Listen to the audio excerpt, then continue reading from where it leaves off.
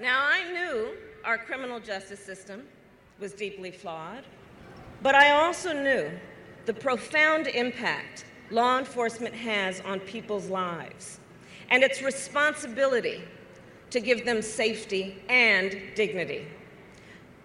I knew I wanted to protect people, and I knew that the people in our society who are most often targeted by predators are also most often the voiceless and vulnerable.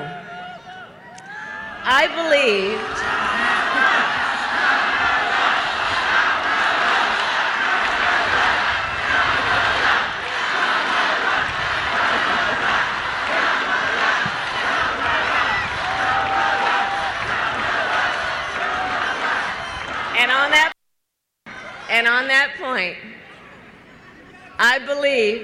And on that point, I believed then, as I do now, no one should be left to fight alone. Good morning, listeners to Listen Local. My name is Julian Mark, and you just heard from presidential candidate and U.S. Senator Kamala Harris. I'm here with Joe Eskenazi. We're going to be talking about exactly what kind of candidate Kamala Harris is. She just kicked off her presidential campaign on Sunday in Oakland, and that was an excerpt of her speech. She talked a lot about her record, Joe, and welcome, sorry. Mm-hmm. She talked a lot about her record as a DA. She talked a lot about her sort of barrier-breaking endeavors as a law enforcement officer in California. Well, first of all, how did she get to that place? Well, Kamala beat Terrence Hallinan and Bill Fazio to become district attorney here in 2003. And then she had that job until, was it 2011 when she became AG? And then was most recently in 2016 overwhelmingly elected to be U.S. Senator. Kamala Harris has been, one thing, we can debate her record, but one thing that she's been very good at is running for office. Kamala Harris has run excellent campaigns and has been, has overcome a lot. She was not the favorite to beat Terrence Hallinan in 2003. But where did she come from? I mean, she didn't just pop out of nowhere. Kamala's from Berkeley. Son of a Indian mother and a daughter. Daughter of an Indian mother and a Jamaican father. Howard University Law School. Comes out of the San Francisco DA's office, Alameda County DA's office, San Francisco City Attorney's office, and looking back at it in 2003 was not. It was an upset to beat Terrence Hallinan, who is from a prominent political family in San Francisco, was the incumbent DA. But let's face it, was also an incredible mess, and the office was an incredible mess. He was a rather progressive DA, right? He was progressive, but the policies that we look at now were not that progressive. There were still drug criminals being tried. Mm-hmm. It was. This is something I'd written about on Mission Local. Is that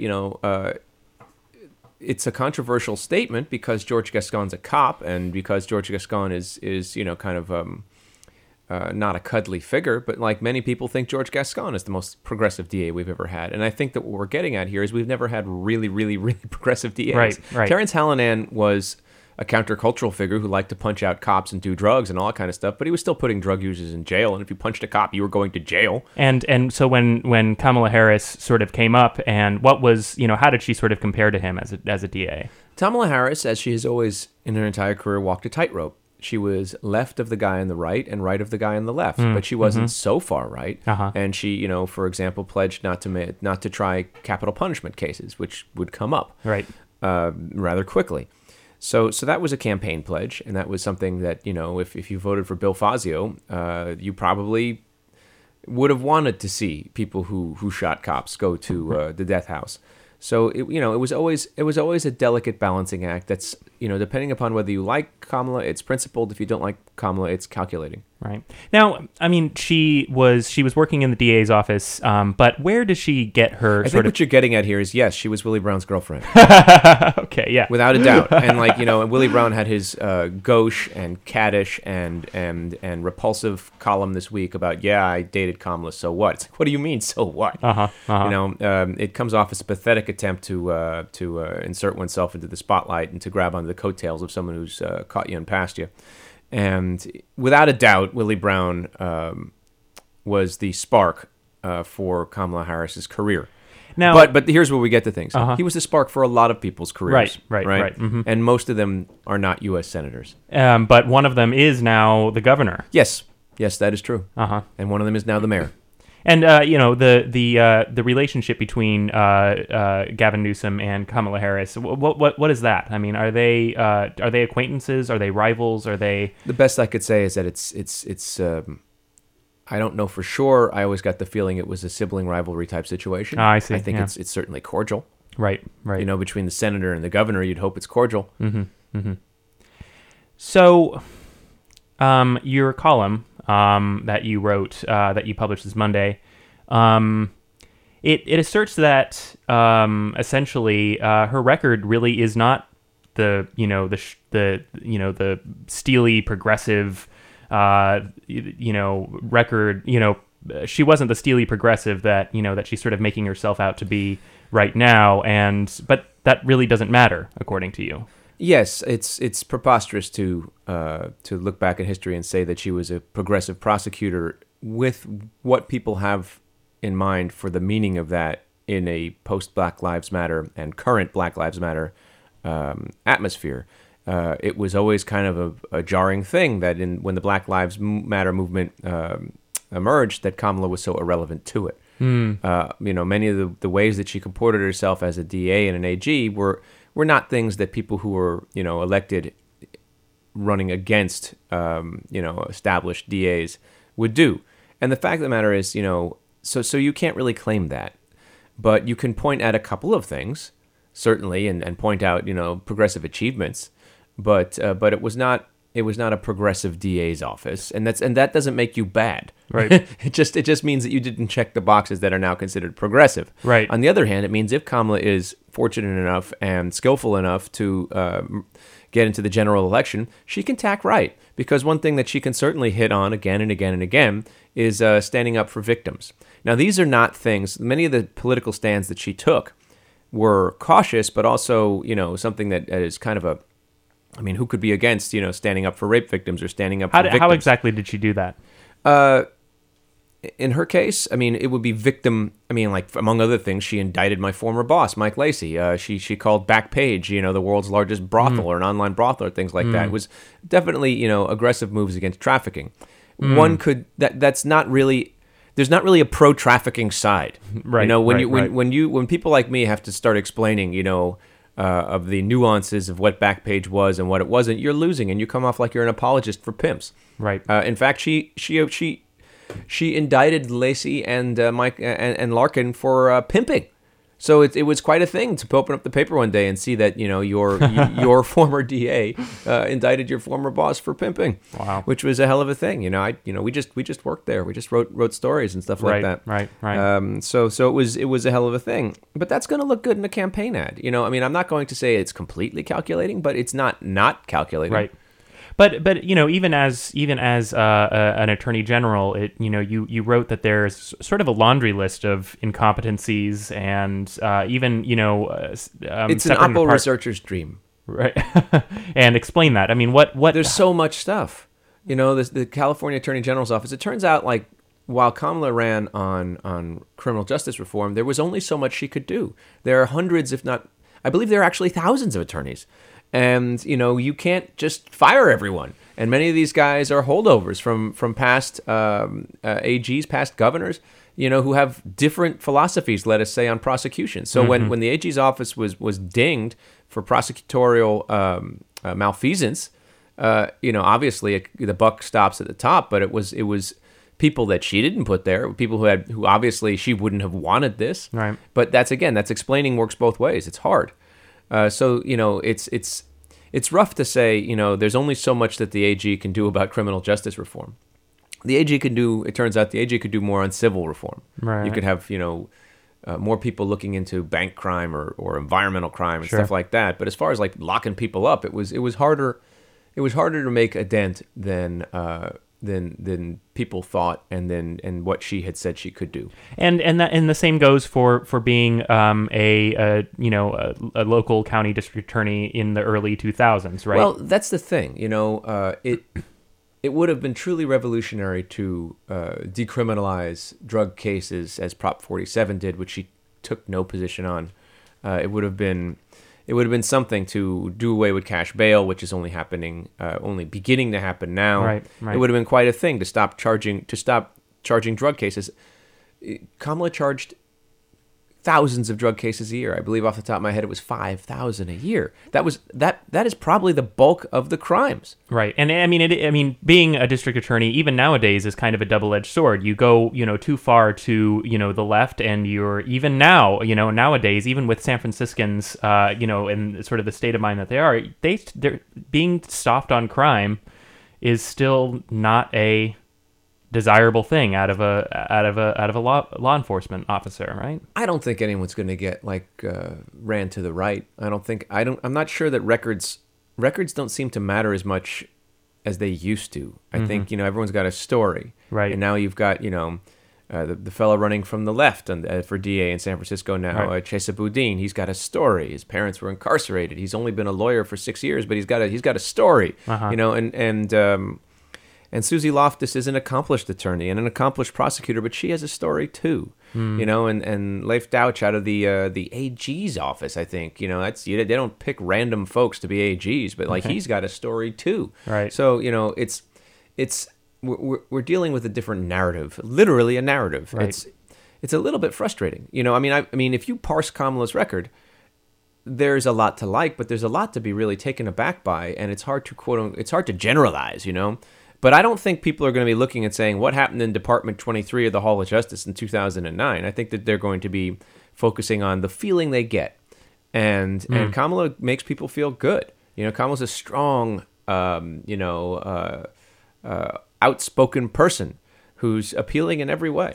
No, but you called her, my question is that all that she has? Because you called her a stellar modern political candidate. And what does that mean? 95% of that is access to money. Right. She has access to so much money. And that starts with Willie Brown, which is like the mega training wheels on your bicycle, but it's more. It's like a motor. Right. That Getty money, that Academy of Art money, all that kind of stuff. So you get that kind of money. The Pacific Heights money, they refer to it as. That's a help there. But then well past that, when you've got the tech baron money now, you've got money coming in from African Americans across the country. You've got money coming in from Indian Americans across the country. Kamala's picture is hanging in Jamaican restaurants in Baltimore. I mean, she is, and yet she also has billionaire tech barons as friends. She was at Sean Parker's medieval fairy wedding. She is very good at fundraising and networking, and she's not afraid to ask, which many politicians are squeamish and don't like to ask. Gavin Newsom is a shitty fundraiser. He doesn't like to make the ask. Maybe he thinks it's beneath him. Maybe he's just uncomfortable. Kamala does the work. There's something to be said for that. Yeah. Leland Yee did the work too. He did quite a bit of extracurricular work. Well, and then you kind of say, but so she has she's a fantastic candidate. It sounds like more than anything else. I think she's a fantastic candidate. Now, it just kind of brings us to to the question is what I mean. I know this is very far in advance here, but I mean, what kind of president would she make? A sane one, a functional one, right? Right. That's all you need at some point. Anybody who. If it does come down to a one-to-one situation between Kamala Harris and Donald Trump, and people expressing reservations, you got to go. You are the problem. Right. Why would I choose between the lesser of two evils? Because it's lesser, you dumb fuck. Right. It's like, why do I have to explain this to you? Do you have to get so extreme in anything in life? It's like, well, if I can't get the Chianti at dinner, I'm not going to drink anything at all. It's like, I'll drink something that's poison. and I'll smash the glass and rub it across my face and lacerate myself and roll in carpet tacks and jump into a vat of human filth. It's like, oh yeah, or maybe you could just settle for something a bit less, something that's like not actively harmful. You would have someone in charge of government that's actually like wants to govern instead of grind government from the inside. Right. If you ever remember playing Arkanoid as a child, which is, basically a spiffed up version of Breakout, you're hitting bricks with a ball. And when you get the ball behind the bricks, it beats them all from the inside. Mm-hmm. That's the Donald Trump administration right now. It's hollowing out government from within. Right. It's a kleptocracy. Now, that's not to say that corporate Democrats aren't in bed with the PG&Es and the Raytheons and all that of the world, right. But that's a difference between just being like a Russian-style kleptocrat, yeah, right. And like making the army work on your dacha and like all that kind of stuff. That's what's happening now, right? So it's as bad. Imagine that, but imagine that with all the power and prestige of the United States of something that you would expect to see in Rwanda. So, no, but okay, so now that we have established that, now is she the best sane candidate is the question. That's for voters to decide. I certainly don't think that there's anybody running for president now or in the discussions that's blowing anyone away. You've got Joe Biden, who's like basically Dorian Gray's portrait running for office. You've got Kristen Gillibrand, who has are we parsing the record of Kristen Gillibrand in local and regional government the way we were parsing Kamala Harris's record? No. And that would indicate to me that Kamala is seen as a more formidable candidate. Yeah. The scrutiny she's facing off the bat could be seen as a sign that people think that she's a formidable candidate and don't want her to start to get ahead of this pack. Well, what about, we haven't seen as much criticism of Elizabeth Warren. In fact, it seems that she, kind of nationally right now, she's seen as, perhaps somebody with... I think we're living in a not very substantive era, and I think that this whole uproar over her DNA test is going to be the but her emails of 2019. Oh, really? I worry about that. It wasn't very well handled. It was handled in the worst... Either it was a bad idea or it was bad advice. Mm-hmm. I don't know that there was a good way to do that, but that wasn't it. Right. So, you kind of conclude, in your column, and I thought that a lot of people sort of resonated with this, but I also, I still wonder exactly what it means. Is that, people in this race and people who are, like Kamala Harris, they will see in her what they want. You're going to see in Kamala what you want to see. What does that mean? Because because her record is so complicated and it's not all for the good, and it's certainly not easy to categorize in ways that that would make typical left-leaning Democrat voters happy now. It's complicated. So when you see Kamala and she talks about in broad strokes about criminal justice and in broad strokes about economic reform, her actual record. And if you believe one's record is predictive of what they'll do, her actual record is different than what she's saying. It's different than what she says it is, and it's different than what she says is important now. So you have to kind of have a leap of faith. One of the things about Donald Trump is, he's a huge liar, but he was telling the truth about a lot of awful things he wanted to do and a lot of awful things that he felt. And so people who really are, who that resonated with, they got what they wanted. With Kamala, a lot of it is how she makes you feel. And like with, it's like, I want someone who's sane in charge of government. I want this strong and outspoken woman of color to be making things right. And I think that people who are hopeful are going to see in her that, they're going to feel hopeful and see a strong and an outspoken, woman of color, and it's her time. But let's say you have animus against women. Let's say you have animus against people of color. And let's say you have animus against women of color. You'll see that. So It's almost like she's almost can serve as a tabula rasa for the nation to see the best and worst of themselves. You can see your aspirations. You can see your biases. And I think that, that's not everything. She certainly is not, a feather in the wind. But I think that people are going to project. And what are you projecting, Joe? What do you see? I'll vote for her if she can win. Right. I'll be honest about it. Right. I'll vote for whoever can win. Yeah. I kind of see. I see a winner. I see a possible winner. I'll vote for whoever can win. That doesn't mean that you have to say, well, I can ignore the fact that she said X and really it's Y. Right. I can tell you for certain. My reporting from a couple of years back in stories about police shootings, it was very clear Kamala wanted no part of transferring investigations of police shootings to the Attorney General's office. And that's she actually, And she claimed to the Washington Post that she had, and on CNN. she said that she didn't understand the question. That, Right. She had said that she had some kind of broad policy where she didn't make statements on bills that were being brought up in the legislature, but that's not true. And it was very, reasonable people can differ. But a number of people told me that this would have been a politically damaging thing to have. And what is that? Explain what the law is. For the AG to have to be investigating Right. police shootings at the same time that the actual AG, Kamala Harris, is running for Senate, Right. would have been politically challenging. Yeah. And 1 year later, when she was senator and not AG, she thought this was a much better idea. That's a big change with the one variable that changes, being her not having the job anymore. Well, and the one thing I think the Post article really didn't address was actually, sort of the political, she was kind of up against some political ropes there, or she. It's very hard to Right. butt heads with the statewide Yeah. police unions, especially when she started out on such a terrible foot with them because she declined to pursue the death penalty Right. against the man who shot Officer Isaac Espinoza, David Hill. And, frankly, it would have showed a good deal of malleability and weakness to suddenly say, well, I said I wasn't going to prosecute death penalties, but now I've just suddenly, because it was a cop, I changed my mind. And it's not like David Hill was given a trip to Candyland. He's in life, he's never getting out of jail. Sorry, what? Can you explain to me what happened to David Hill? He was found guilty of murdering a police officer, and he was going to jail without the possibility of parole. Right. This is not easy time. So I mean, it brings to mind why do we have the death penalty? Is the death penalty a deterrent, or is it a barbaric way of eye for an eye and feeling better? The man's going to jail without parole. He's never getting out. That's punishment.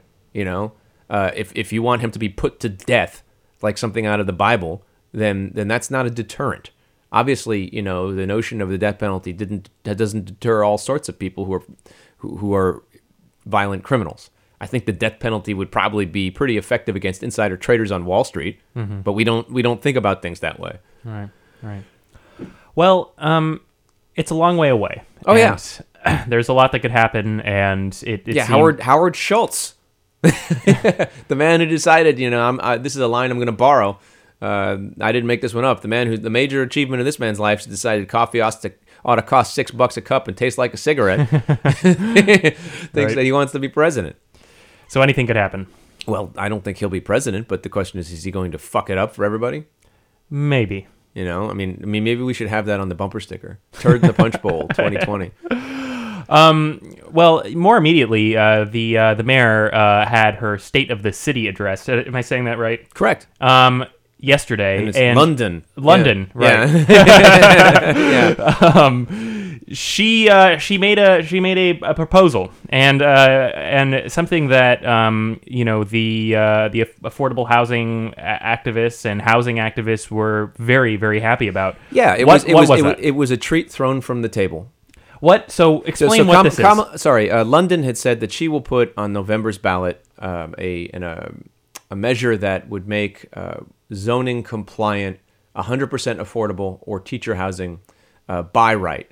That you can, as it was sold to me, you can bypass the California Environmental Quality Act. You can fast track it, and that sounds great. Only the most loathsome NIMBYs would block teacher housing or 100% affordable housing in their neighborhoods, and this does happen, by the way. Right. But I talked to folks in the development world, and they said the devil's in the details, and this probably can't do much of what you say it would do, because it's not easy to elude the California Environmental Quality Act. And even though you will lose in the end, and this city is very good at battling people who want to, evoke delay after delay after delay of how will this affect environmental quality, traffic, and, exhaust, everything, they will delay it, and they will add years to the project. And there's no getting around neighborhood politics. Now, how is the, first of all, wouldn't the mayor have consulted with the city attorney about how her proposal would butt up against a state law? And I mean, do you think that she may have factored, kind of this stuff Whatever in she before does and whatever streamlining she does is going to be beneficial, but it's not going to stop determined people from hamstringing projects, even out of spite, with the thought being like, I'm going to screw with you enough that you have to factor this in, and it's suddenly no longer affordable. So if somebody wants to do that, they will do that. And then second, the city's building process is still a city's building process. It's still historical resources and still building standards and still all sorts of things. And third, this is a back-end solution to a front-end problem. There aren't people coming forward saying, I want to build teacher housing. I want to build 100% affordable housing. It's a haul. So it's great to streamline it on the back end. You still need people who want to do it on the front end. The problem with teacher housing is not the entitlements right now. So again, this is a great thing, but it's not addressing all of the problems, and it's not addressing the most pressing problems. On the other hand, it is a ballot measure that you can put unlimited funds toward and say, we should all pass Mayor Breed's charter amendment. We should all pass the charter amendment. But by the way, who's running for re-election? Oh, this is happening at the same time. What a coincidence. Right. And so that's great.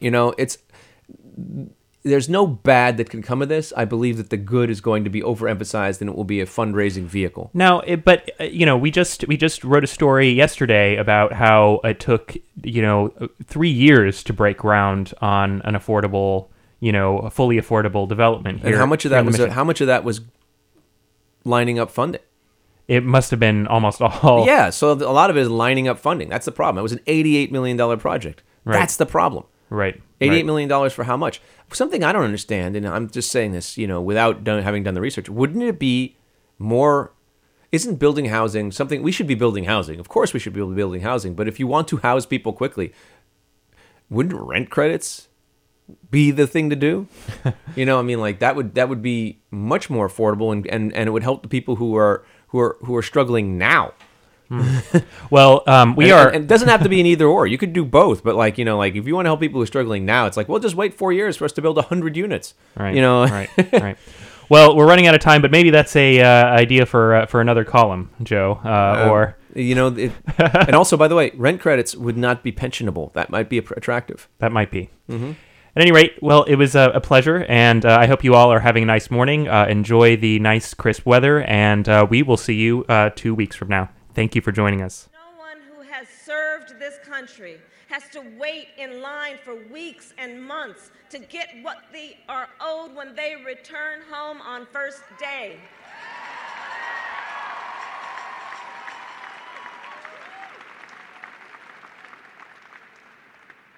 I'm running to fight for an America where no mother or father has to teach their young son that people may stop him, arrest him, chase him, or kill him because of his race.